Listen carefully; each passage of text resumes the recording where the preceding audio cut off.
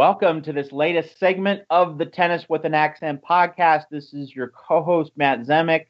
This show is produced by Saqib Ali, and we have freelance writer and reporter Karen Helf to join us once again to facilitate another conversation on the economics of tennis in this pandemic and how the sport on the other side can hopefully find a way to provide more of a financial footing for lower-ranked players. That is the constant and continuous theme of this multi-part spring series. So, Karen, welcome back, and you'll get to introduce our latest guest on the show.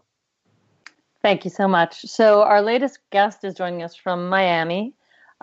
He is a global business consultant with an MBA from Boston University, which, oh, by the way, Laver Cup 2021 now will be hosted there.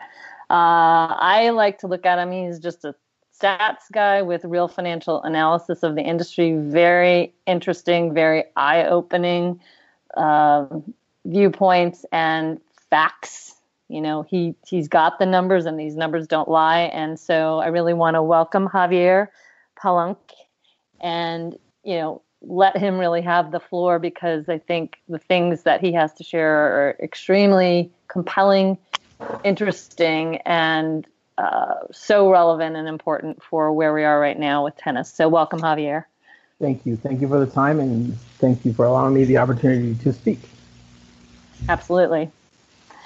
So let's start with the I don't know, billion-pound gorilla maybe is the good way to say it. Obviously, the finance side of tennis is really your sweet spot, although you have many. Long-standing problems within this industry in terms of equitable distribution of wealth down to the players, probably even down to the stringers and coaches and other people that we haven't really even talked about.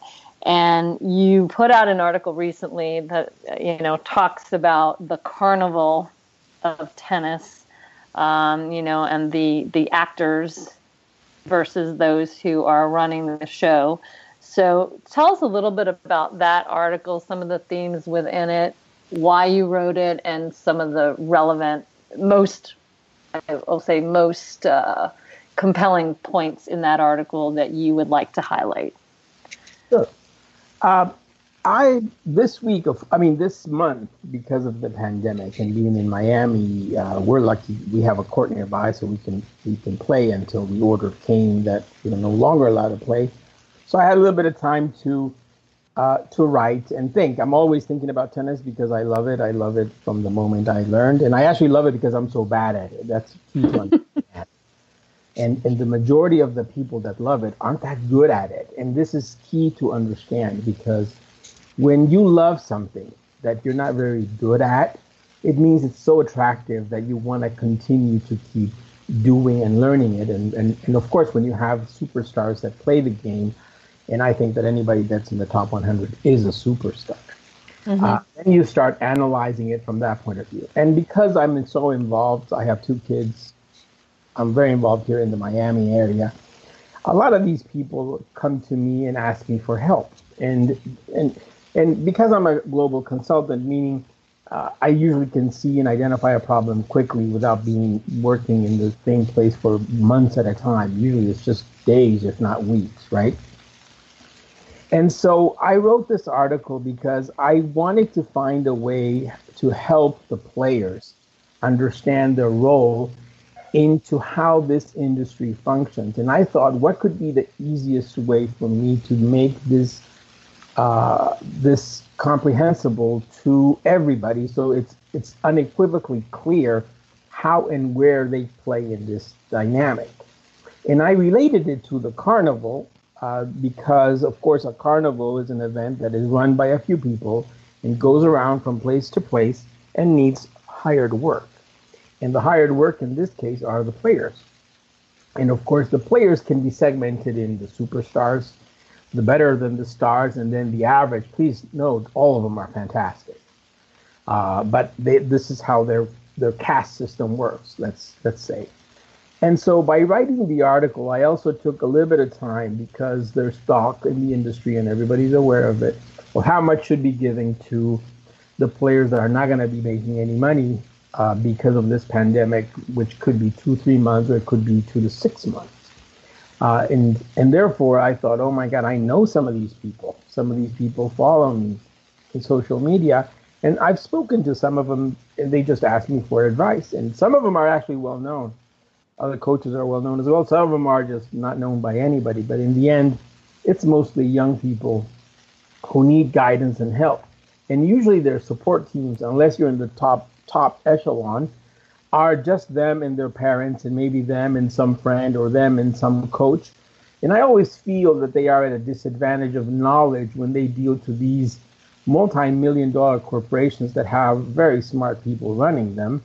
And they run them, of course, to the advantage of themselves, in my opinion. And they do take advantage of the lower educated people, and they do take advantage of knowledge, the knowledge that they have that the others don't.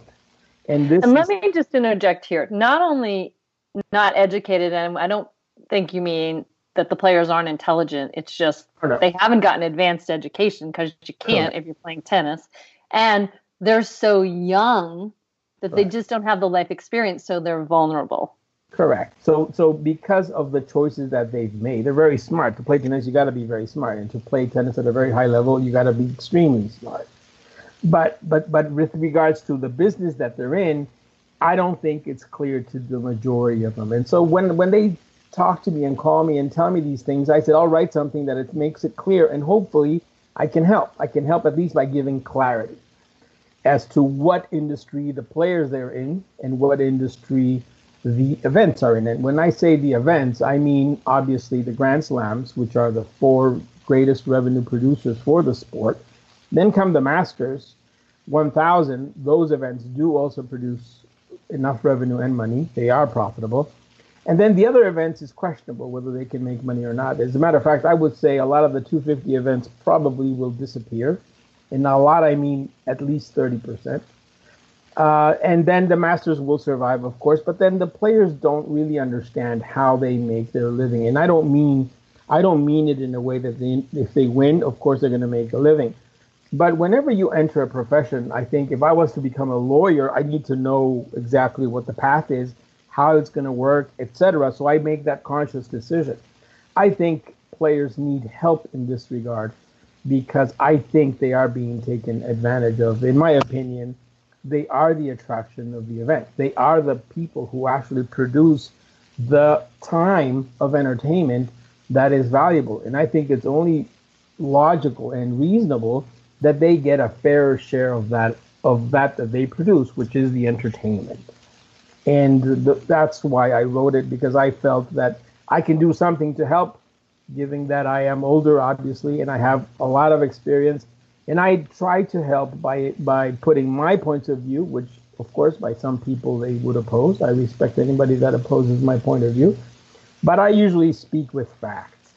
So, everybody's entitled to their opinion, but nobody's entitled to their facts. So what I usually put out is my interpretation of the facts. That's why and how I write.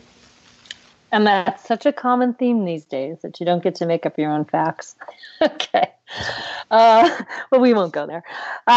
Okay. So some things that popped out from that piece for me are, first, there's no power in fragmentation. So speak to that a little bit. Well, if the first point of the article is players need to understand what business they're in. And the business that they're in their minds, I believe, not for everybody, but let's speak in general terms. And when I say general terms, I mean over 60% of them, right? They believe they're in the business and the industry of tennis, of professional tennis. And that's fine, and that is part of it, but it's very different than what the Grand Slam's business is. The Grand Slam's business is to produce entertainment. And to produce entertainment, it's really important to have a great player and a great show, but it is just as important to have clean bathrooms, just as important as to have great food, just as important as to have enough breaks, things to buy, an easy sell proposition, etc., etc.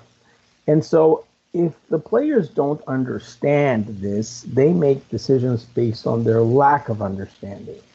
And then when you see that there is fragmentation among the men's and the women's, the ITF and the ATP and the WTA, and then of course the rest of the events, it is impossible for the players who are the attraction to have any kind of leverage over any of the mechanisms that the industry has put in place for them, the entertainment industry in this case that uses tennis. And this is key to understand, because then they can't affect anything, especially if you add to that they're from multiple countries. Then add to that they're very young. Add to that only the ones that have a large enough revenue to bring a whole entourage with them and have a team, then it's different, because once they have the team actually takes care of making sure the player understands everything that there is to understand. But those are only a handful of players on the men's side and on the women's side. So if you are fragmented, like I just described, it is virtually impossible to change the system. Impossible to have any advantage for the players, when the players in this pandemic will reveal how important the players are and how much control the events actually have over the players, over their lives, and over the entertainment, while giving the individuals, these young individuals, very little say and very little power. And therein lies the problem, right? That is one of the problems, which is the fragmentation. There is another problem. I don't know if you made, and here's what I think is also really relevant. Most of us, by human nature, are seeking for our survival, and an entity is the company, right? They also create a culture, and it is the culture of survival of the fittest. What the French Open did is basically say, you can't take those dates, and at the end of the day, the dates are just convenient to me. Move aside whoever's in the middle. I take this space and you move, and that's the end of that. And this, of course, is terrible for the sport, because the sport lacks, in my understanding of it, a vision for it. Because the entertainment is one thing, let's entertain people, and please, this is also very important to understand. Who sits and watches a 3 to 4 hour match? I can tell you this. The other day I read an interview of Andy Murray from the Times of London, and he said, the matches are too long, I don't watch them. Andy Murray, who's rehabilitating now, which tells you if a guy that's 28, I think, or 29 doesn't do it, people under, forget it, they don't do it.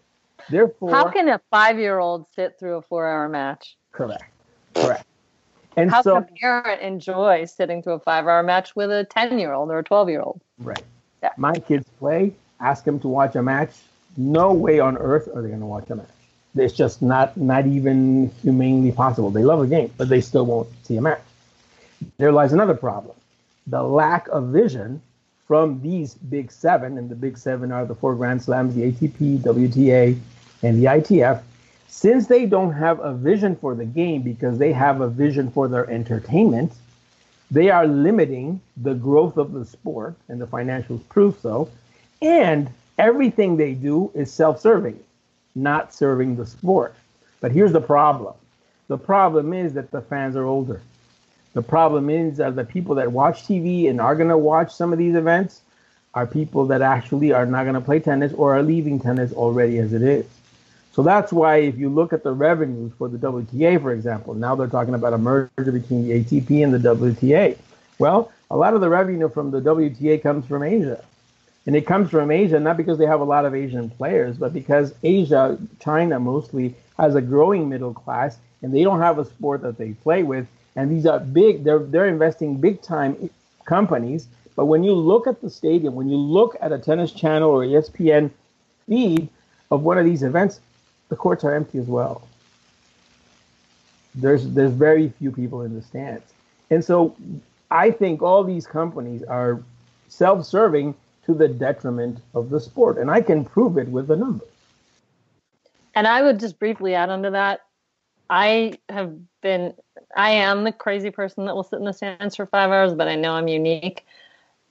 And I honestly see this whole box seat, box suite thing as a horrible aspect to live tennis. I understand the money behind it, but the fact that most of the people sitting in those box seats don't care about the sport, don't love the sport. They come as a social and networking activity when it gets down to the quarterfinals or better, to be seen and get to say, I was there when Federer X, right? I saw Nadal Y.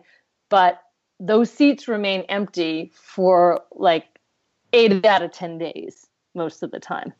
And to me, there's an opportunity there for the events to somehow leverage that and give those seats up as a charity donation and resell them. You know, Wimbledon does something that I do like, where when people are leaving, they can turn in their tickets to be resold for, you know, £5 or £10 to somebody who can run into a match in the middle of center court, you know, second match, maybe a doubles match or something like that, and have that center court experience for a little, you know, a small amount. And that is exciting. So I just want to throw that in there.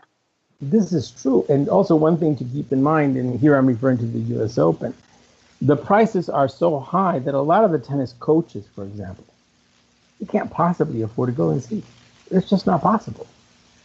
And so it becomes very expensive. Now, of course, they would say, well, yeah, but we have low prices. That's not the point. The point is, the way it's set up, it is meant to be very expensive. And by being so expensive, it excludes a lot of people. So not only are we excluding people because of how expensive it is, we're missing an entire demographic. And that's where actually the future comes from and where the fans come from. And this is also highly, highly relevant to understand. And none of these companies, meaning the Grand Slam companies and ATP, WTA, and ITF, necessarily care about this, because if you go through their finances, you will see how their income is made up. And once you see how their income is made up, you will realize that what I'm saying is unequivocally correct. And let me just tag on, when you exclude those people from being able to have a seat in a chair, you're excluding or shrinking your market share. That is correct. But the thing is this: tennis is competing. They say, if you listen to any of the things they say, well, tennis is competing with soccer or football or baseball or basketball. No, it isn't. Tennis is competing. What individualized sport is there that you would actually watch? Name the sport that is individual with multinationals week after week. There isn't such an event. There isn't. So incorrectly they compare it to these massive events and sports, but the truth is they're comparing a team sport with an individual sport. Here's what's wrong with every time they say that, my blood boils. Oh, if we just had the best athletes from basketball. You could never have the best athletes for basketball, because any kid can play basketball in any street corner with a ball that's $5. To play tennis to any high level, you need thousands of dollars and thousands of hours. It is virtually impossible. So not only are you excluding the kids, you are excluding the fans. And the fans that you got are old. And guess what? Not only are they old, nothing wrong with being old, I'm old. I was saying, you're calling me old. But they don't play the sport. That's even worse. And here's the reason why that's worse. Because if you're an old guy like I am, I'm 50 years old, right? I'm an anchor to the sport. If my kids are going to go and see it because I like it, right? I'm going to bring my nephew, anybody, and everybody that knows me knows I love tennis. So I am an anchor to them. I would draw them to the sport. However, let's say I just go to an event and I'm not an anchor to the sport. Then there's nothing that would actually relate or try to attract the young kids to the sport, because they have nothing to and nobody to relate to. And this is so important to comprehend. The events will make money. Yes, they will. But I just finished analyzing the financials of the US Open, if you want me to comment about that. By all means, please. Okay. As of December 2019, total revenue $485 million. That's $500 million.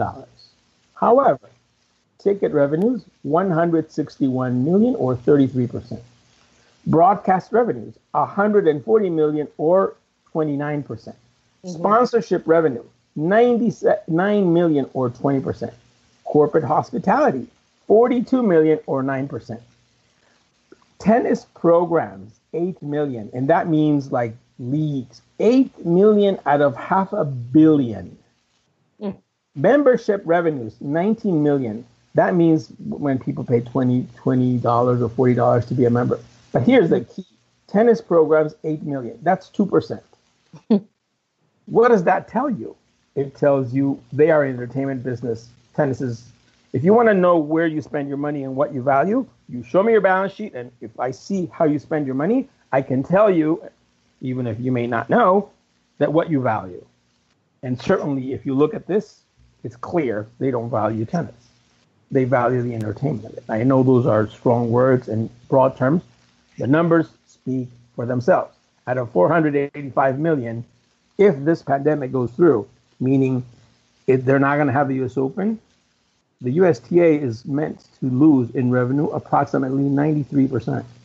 93% of their revenue is going to be gone for 1 year. Yep.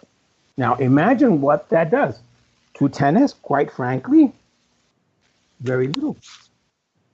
I mean tennis for the populace, right? I don't mean tennis for players. For them, of course, they're going to be hurt. It's a problem. They got to be helped, of course. But at the end of the day, if all they got are $7.8 million out of revenue, and of that, half of it, if not 60%, is for adults, there's nothing for the kids. Right. And yet they paid $150 million to build a roof as a business investment. As you said, where you put your money tells you what you value, right? So we value the structure. We value the ability to protect our broadcast rights and not have to hold the men's final on Monday instead of Sunday. But it just confounds me to be so short-sighted to say, okay, we're going to protect that by investing in the structure. But you can have the nicest roof and the most beautiful stadium and the best restaurants. You got no players worth watching. You're not selling any seats. Nobody's tuning in to watch the broadcast. Your sponsors don't care anymore because there's nothing in it for them in terms of a marketing lift. And so those big hitter categories that you mentioned from their balance sheet go away. Not only do they go away, it's very hard to replicate them. Meaning they are targeting the wrong people that have no interest in tennis, and they're targeting the social event where it is to be seen. I have many friends who work in Wall Street, and they love to go to the U.S. Open. None of them play tennis, yet they go all the time. And that's the point, you see. So we're targeting to an audience that is not interested in tennis, but casually looks at it. And what we most need is an understanding of the demographics, an understanding of our youth, our understanding of how the country is changing, and our understanding of how the attention span of this new generation, by the way, is 15 seconds. Dory from Walt Disney has that attention span. And this is normal for all kids, mine included. How are they going to sit through a 5-set match? No way on earth are they. So they're not doing what the sport needs. And this is the third point of the article, which is there is no vision for the future. Mm-hmm.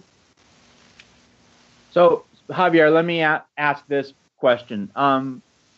So the structure today, it's a mess. I mean, that was one of the obvious realities of tennis. You highlighted that in your article at medium.com. But, was there a time, let me actually ask it this way, Javier.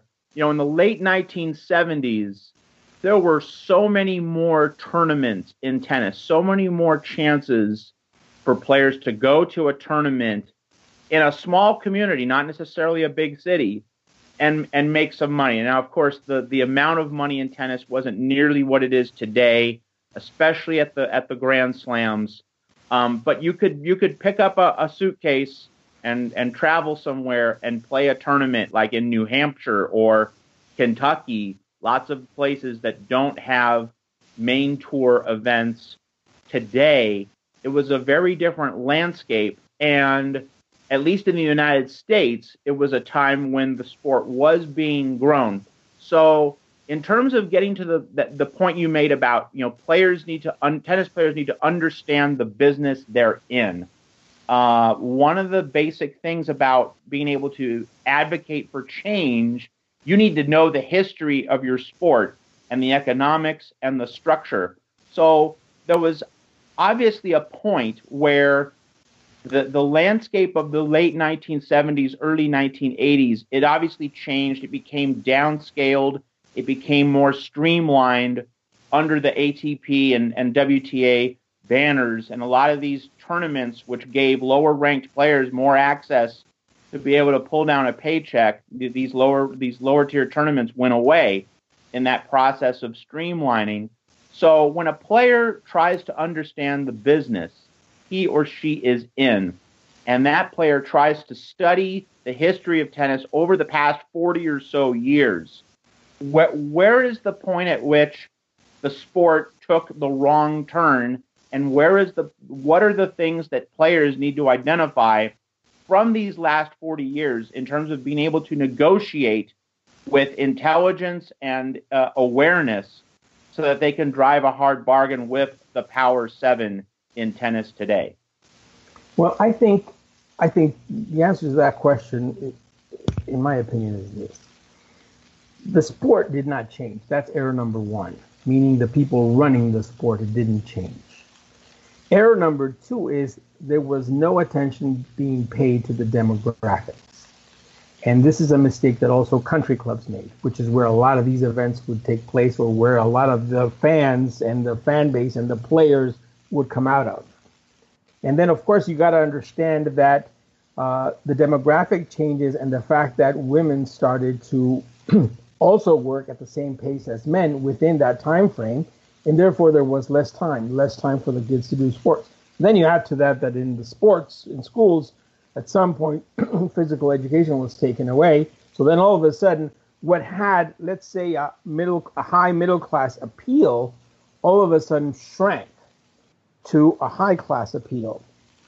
However you want to determine what that high class number is, but I would imagine today in America is for people that make over $200,000 on average, right?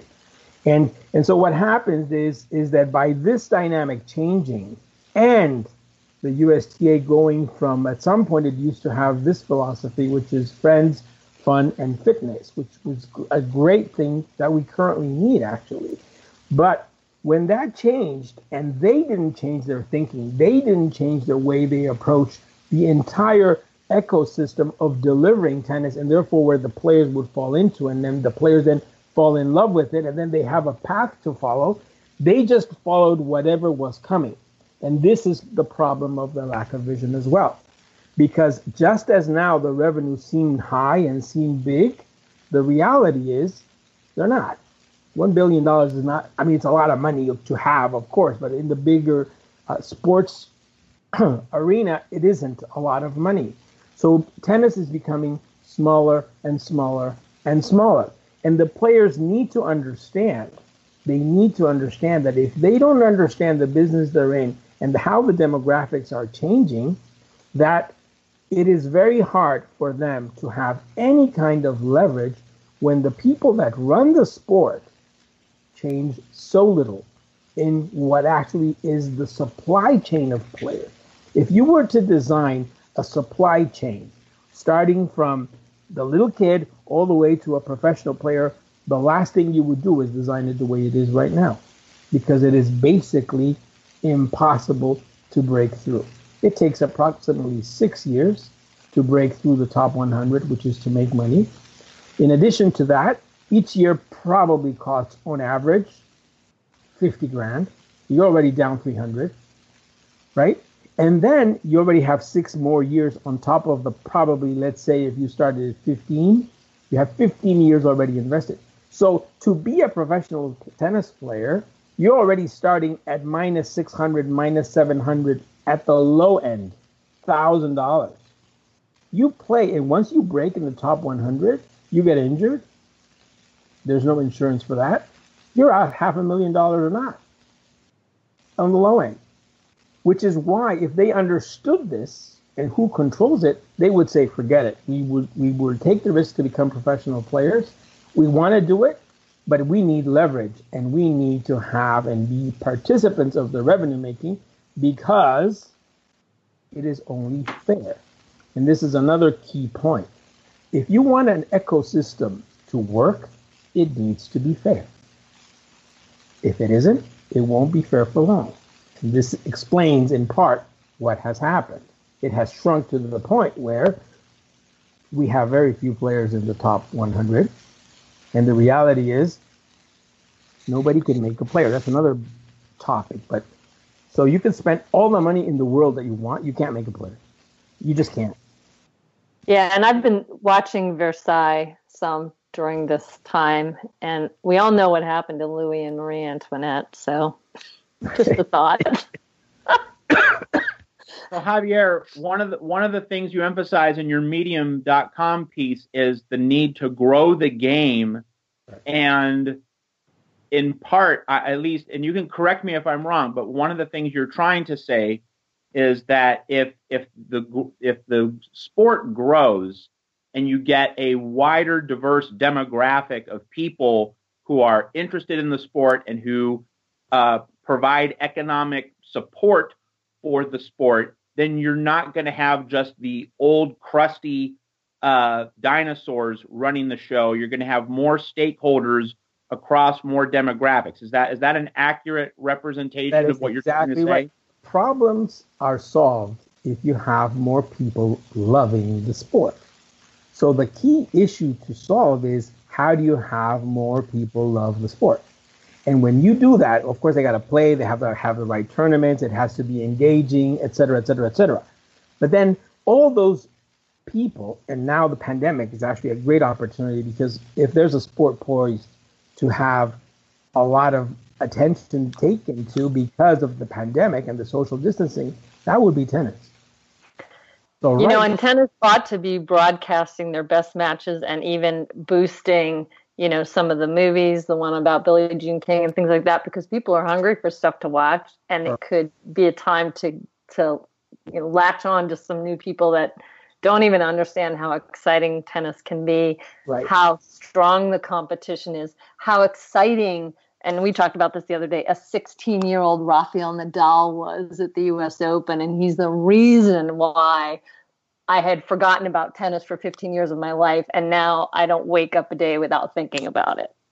But not Rafael Nadal, the 10-time, now 11-time, you know, French Open winner. Rafael Nadal, the 16-year-old fighter that just blew my mind away because I'd never seen anything like him, and such a young person who was unwilling to give up. He would not yield, and I was like, what? I got to follow this kid. Like right now, for example, imagine if here in America, they would be throwing ads left and right of the benefits of tennis, why you should be involved in tennis, and this pandemic is the greatest thing that happened to tennis because we have a way of social distancing, and then highlighting great stories and tying it to all the attractiveness of becoming a part of this tennis family, so to speak. But what do they advertise? Nothing. Because their mind, 93% of their mind, of where their income comes from, is we need to have the event, we need to have the event, we need to have the event. No, you don't. You won't have the event. What you need to do is focus on how to attract more people. Mm-hmm. And focus on what you can do, not what you can't do. Correct. Right?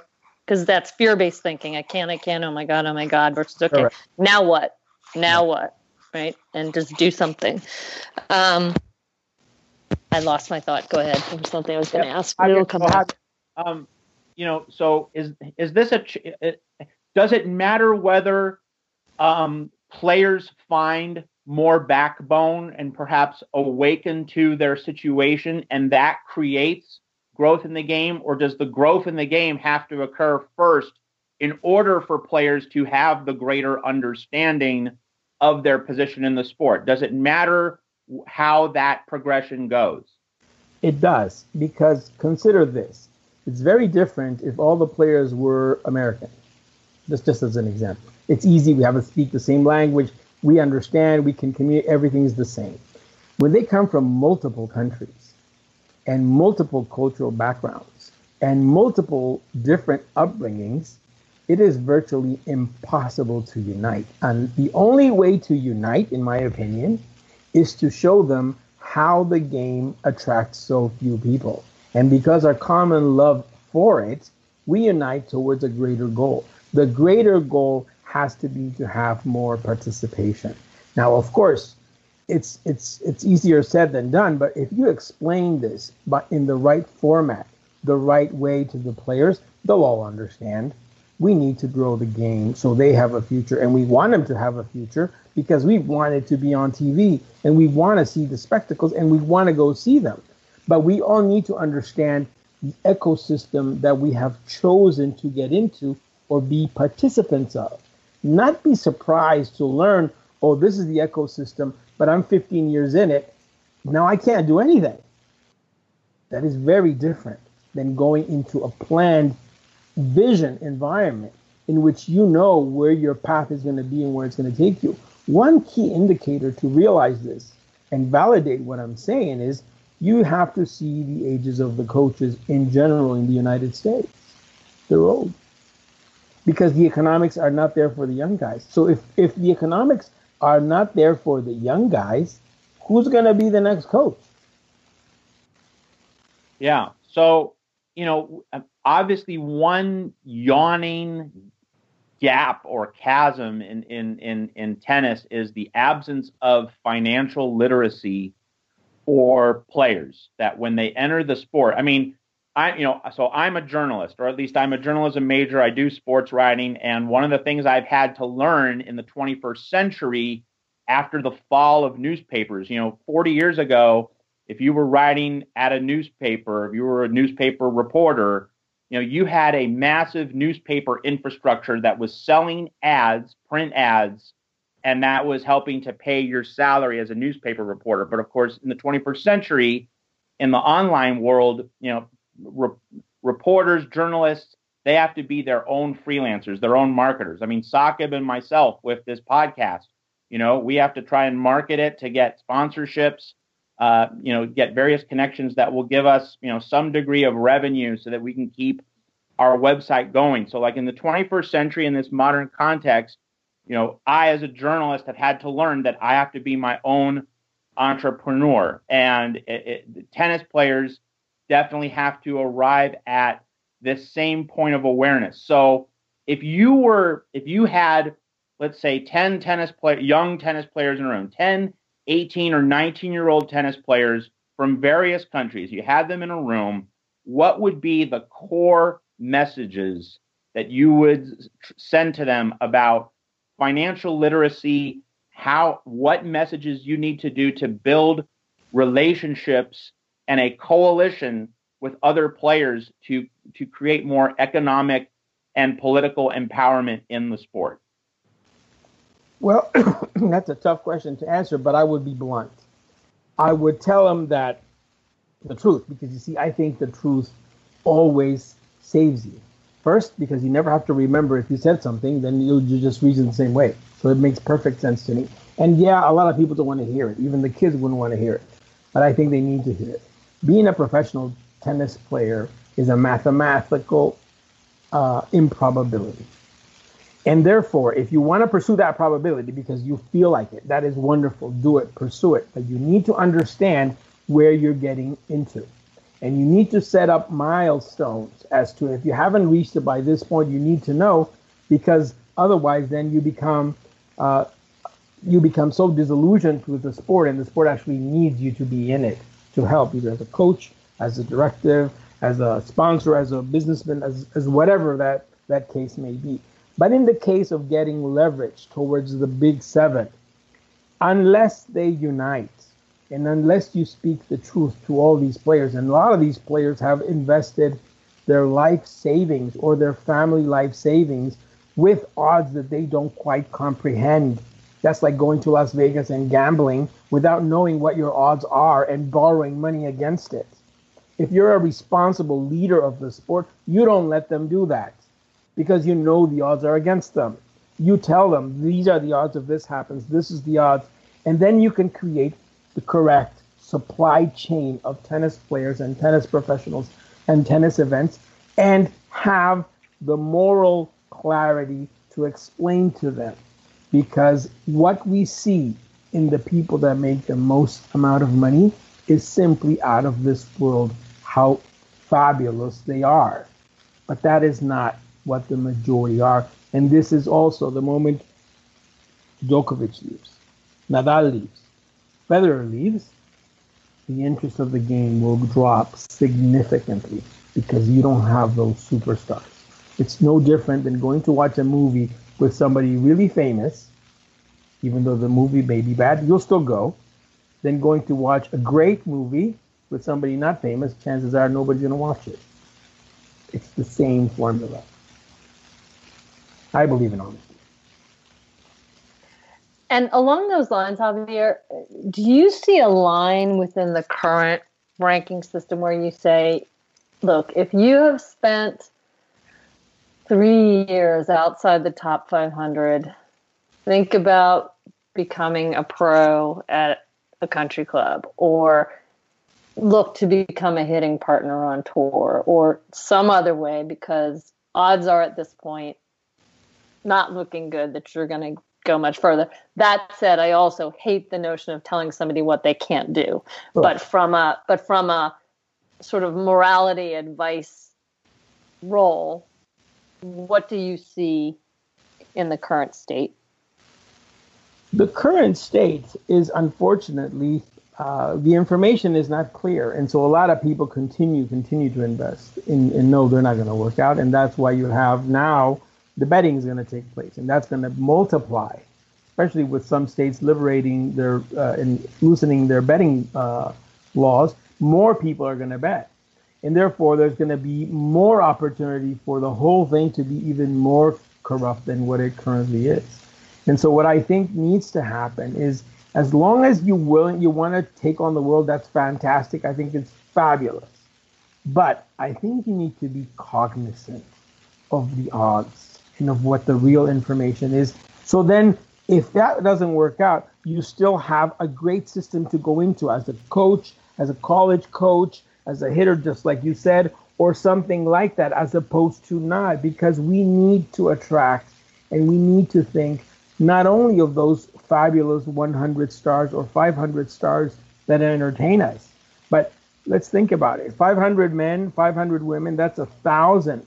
The sport is more important than those 1,000 players, and the sport needs to have a support system, if it grows, to actually have the opportunities and the market. So those 1,000 players can make a decent living doing something that we all love.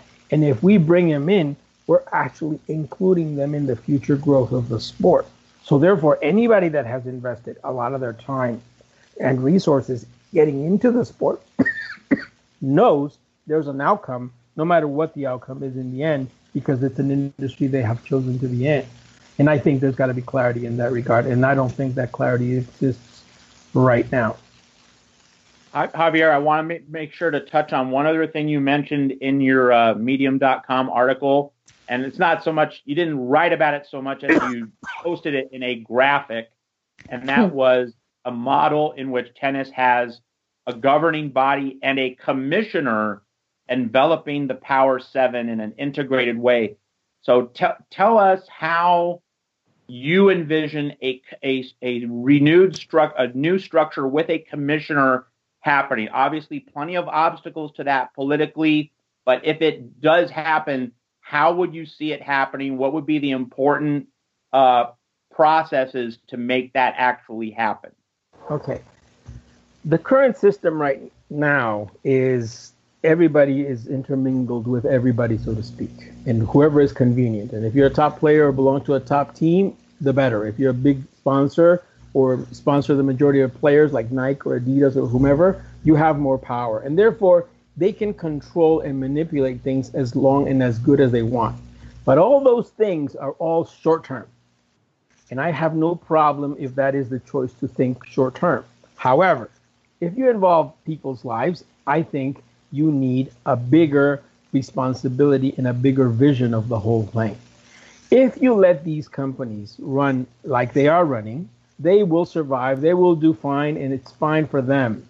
The truth is, it's not fine for the sport.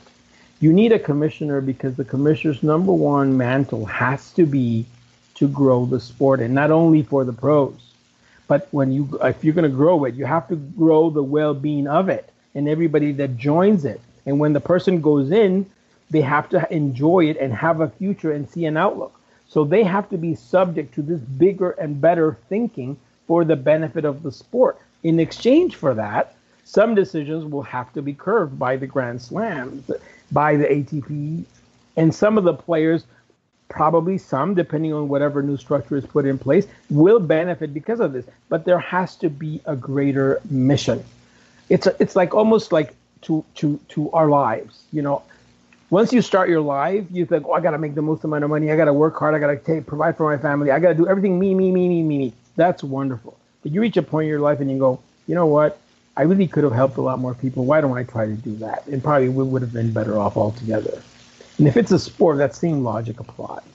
If you do it for the greater good, it will work. That is how the NBA works. Again, I don't want to compare a team sport versus an individual, but the logic of it functions.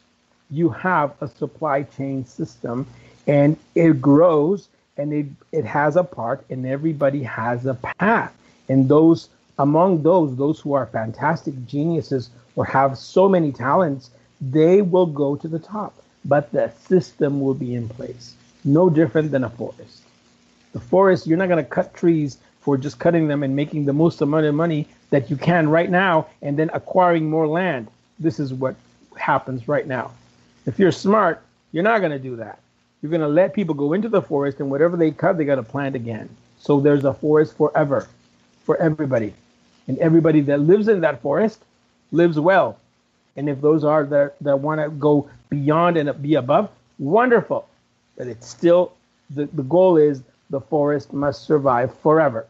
The forest right now is for a few who control it, do what they want. And when they retire, what happens? They don't care. In the sport, what? So on the lines of a commissioner, I wonder if you have any thoughts on who might take on that role. And one person I'm wondering about, just because I've read and I've seen some interviews with him, is the current CEO of the ATP, Massimo Cavalli, I think is the correct pronunciation. He's relatively new. One of the things that he has spoken about is stop the infighting. It's got to stop, and I have forever felt tennis survived, I won't say thrived, in spite of itself, because everybody sees everybody as a competitor, and there's such little coordination to create standards and sustainability, as you mentioned, and things that could benefit everybody, and ways that resources could be leveraged so that not everybody's spending repetitive chunks of their budget on the same thing that could be purchased one time, by the database and share it with everybody, right? So I'm just curious your thoughts, if you know much about Massimo and anyone else that you see out there that might be a solid candidate, shall we say? Yeah, I don't know about him other than I read what I read about him. Obviously, if he's coming from the outside going in, he's going to see no infighting can lead to anything good, no matter where it's at. You can't. It's impossible to have progress if you have infighting. And if you have infighting and then you have the fragmentation, it's even worse. And then you have some people that control it, it's even worse. And then you have the people that come from all over the place, which means they don't even get to talk to solve a problem. It's an absolute impossibility. There has to be the bigger vision. I believe he does. I don't know if he has the bigger vision or not, but I believe he is already identified the key issues that need to be identified. The power of the Grand Slams has to be reduced because they have too much power over the game, and their interests are so overlapping over everybody else's that has to be put on check. it would be ideal if they voluntarily put this on check. They're smart people. Those people that make and run these things, they're smart. But the greater good has to be the number one priority. Now, who could be this? I actually see this as a supply chain problem, not necessarily a tennis problem. What they are doing is unsustainable. We need to find a way that is sustainable. And I don't think you necessarily need to be a tennis person. There's lots and lots of business people out there with plenty of experience on how to handle all these things. Take the commissioner of the NBA. I mean, I don't know if he's played basketball or not. I'm sure he knows a little about basketball, but he probably has never played. This is another thing that tennis players also think, and I think it's backward. And when I say tennis players, I mean anybody that's in the tennis world in some position of power. They think that unless you have played, you have no understanding that you could do. At the end of the day, it's just a business. It's just a business. And it's a business that involves sports, and it's a business that is not growing. It's actually decreasing. It needs a vision, it needs the right people, and it needs the right buttons to be pressed and the right pain points so people actually feel engaged towards the sport and want to be part of it. And parents want to invest their money in this sport, and coaches want to put their life into it. And as far as the professionals are concerned, the truth is they are first from so many countries. I think the tennis players need to also comprehend, and it would be great if this understanding came from the top, because if the top group understands this, they will actually influence the rest, and then you are in a position of leveraging for the benefit of the whole.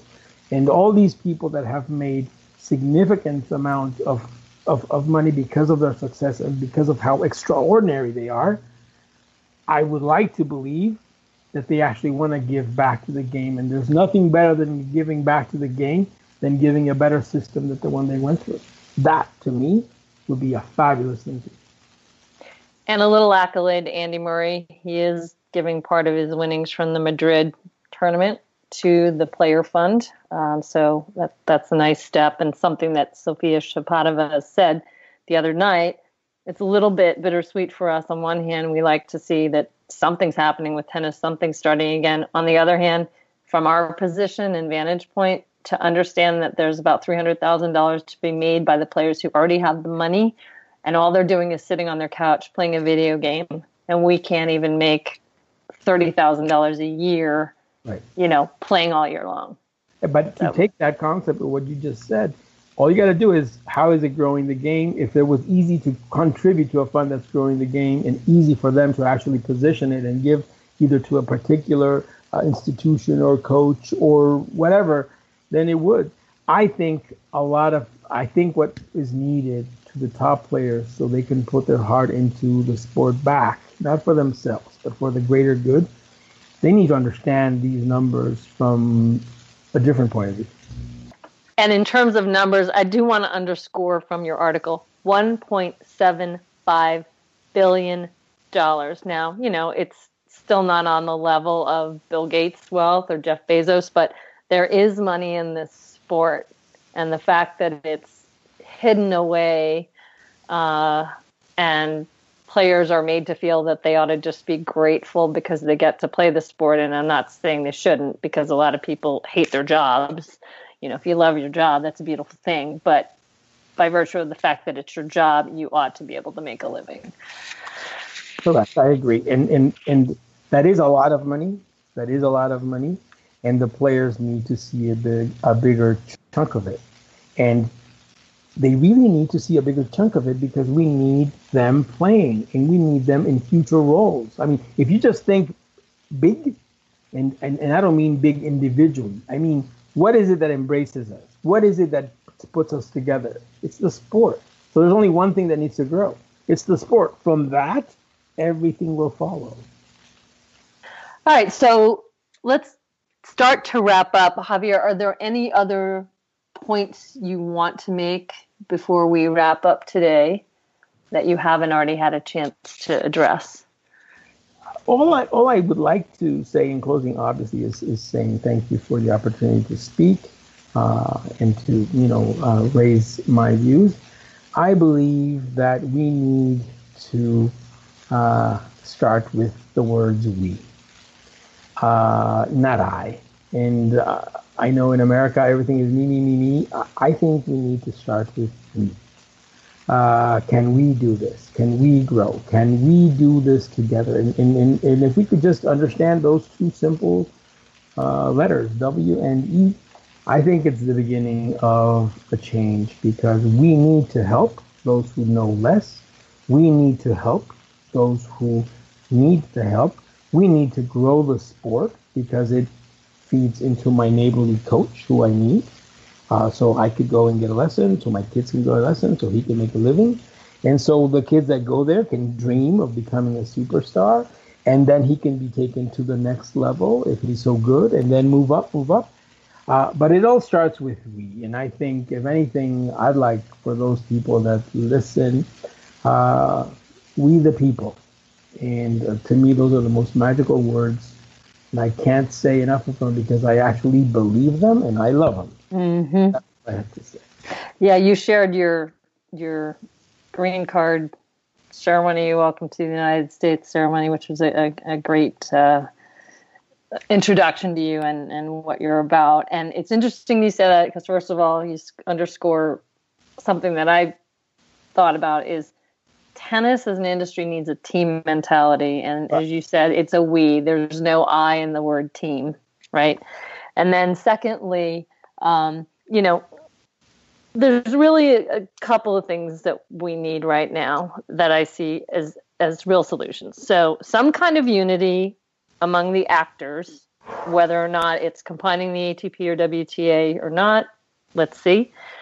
We need a FEMA-like fund right now as a stopgap measure for those players that are quitting or making decisions to quit because they can't go on. They just can't. Right. Sofia Shapadova talked about she won a spot she became eligible for a spot in the French Open, first Grand Slam of her life.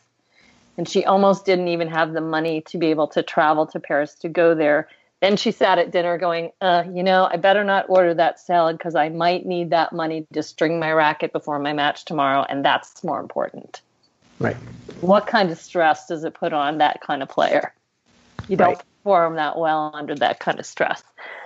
Lastly, then, the long-term financial vision for how to grow the sport, which, as you said, organically grows everything else, supports everything else, but a vision that keeps the players in the center, in the core of the organization, in the core of the influence, and core of the group that needs to be nurtured and given a voice and raised up in this respect. So a couple of just sort of, I think, fun/interesting questions. I'm curious about your thoughts on the UTR, meaning the Universal Tennis Rating, and whether you like it, whether you see that being something in the future. And for those not familiar, it's really just another way to rate the performance of players that takes into account a number of different factors that's different from the traditional rankings within the ATP and WTA today. Yeah, I think the UTR is wonderful for a multitude of reasons. First of all, because it breaks the gender gap and it breaks the age gap. In tennis, there's people or kids have 4 different ages, and you could relate this to even adults. How many, let's say a kid is 15 years old, just like you could say an adult is 40 years old. They have a biological age, is what their body shows. They have a chronological age, which is how many days they've been in this planet. Then they have a tennis age, and then that's how long they've been playing. So you could be 40 years old and be 2 years old in tennis, right? And they also have an IQ age, which is how smart they are. And UTR breaks down and allows, for example, I could play, let's say, a UTR level 8 against a 12-year-old and have a great match, and he may live near me. I just don't know that he does. So it unites us. It allows that. The problem with UTR is that the fragmentation, the ITF, is developing a parallel system exactly the same and forbids any players or any federations in different countries to use the UTR system against the growth of the sport. So if you're a really good player in a club in some other country, and you have the only relationship with the ITF, you're not allowed to use this system. You're not allowed to run events under the system.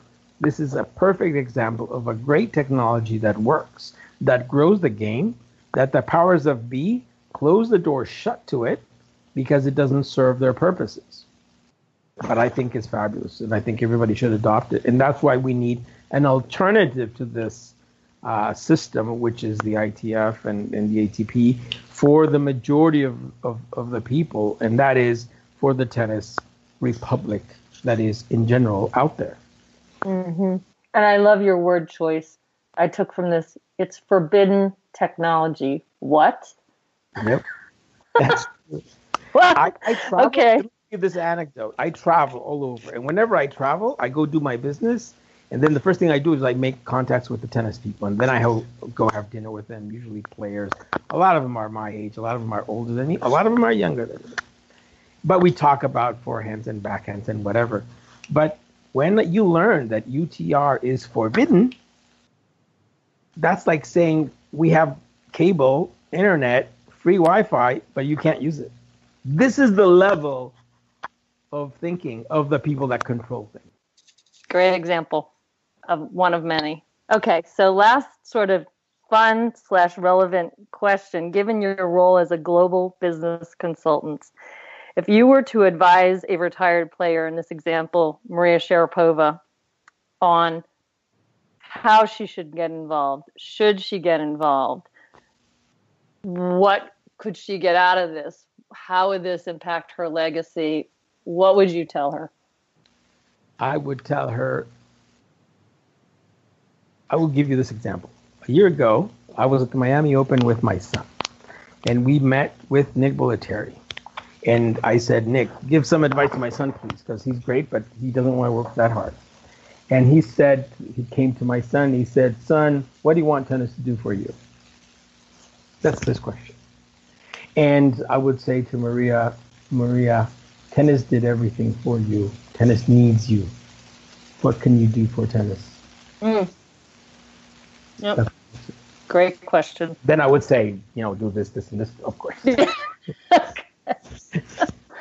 All right. Well, great insights, fantastic information, wonderful perspective, leading from a heartfelt position, obviously. So keep going.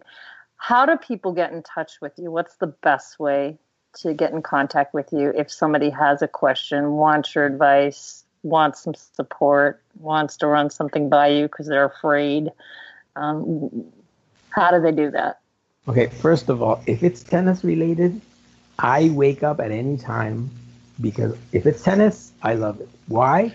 Because I think tennis benefited me a lot. I think I owe it to whomever needs my insight and help. That's one thing. My email is jpalenque@yahoo.com, or you could find me in Twitter, or you can find me in Facebook, which I use as well. And you can find me in LinkedIn, Javier Palenque, and I'm always available for anything that has to do with tennis. And the reason I'm always available, besides the fact that I love it, is because I firmly believe if you share, you actually get 2 or 3 times what you share over your lifetime. And very quickly, your last name is spelled Palenque. For people wondering about the spelling. Palenque. Javier, thank you very much for joining us. This was a great conversation. Thank you for giving me the opportunity. And Javier, I feel grateful and so fortunate that I've had a chance to meet you. I can't tell you. No, truly.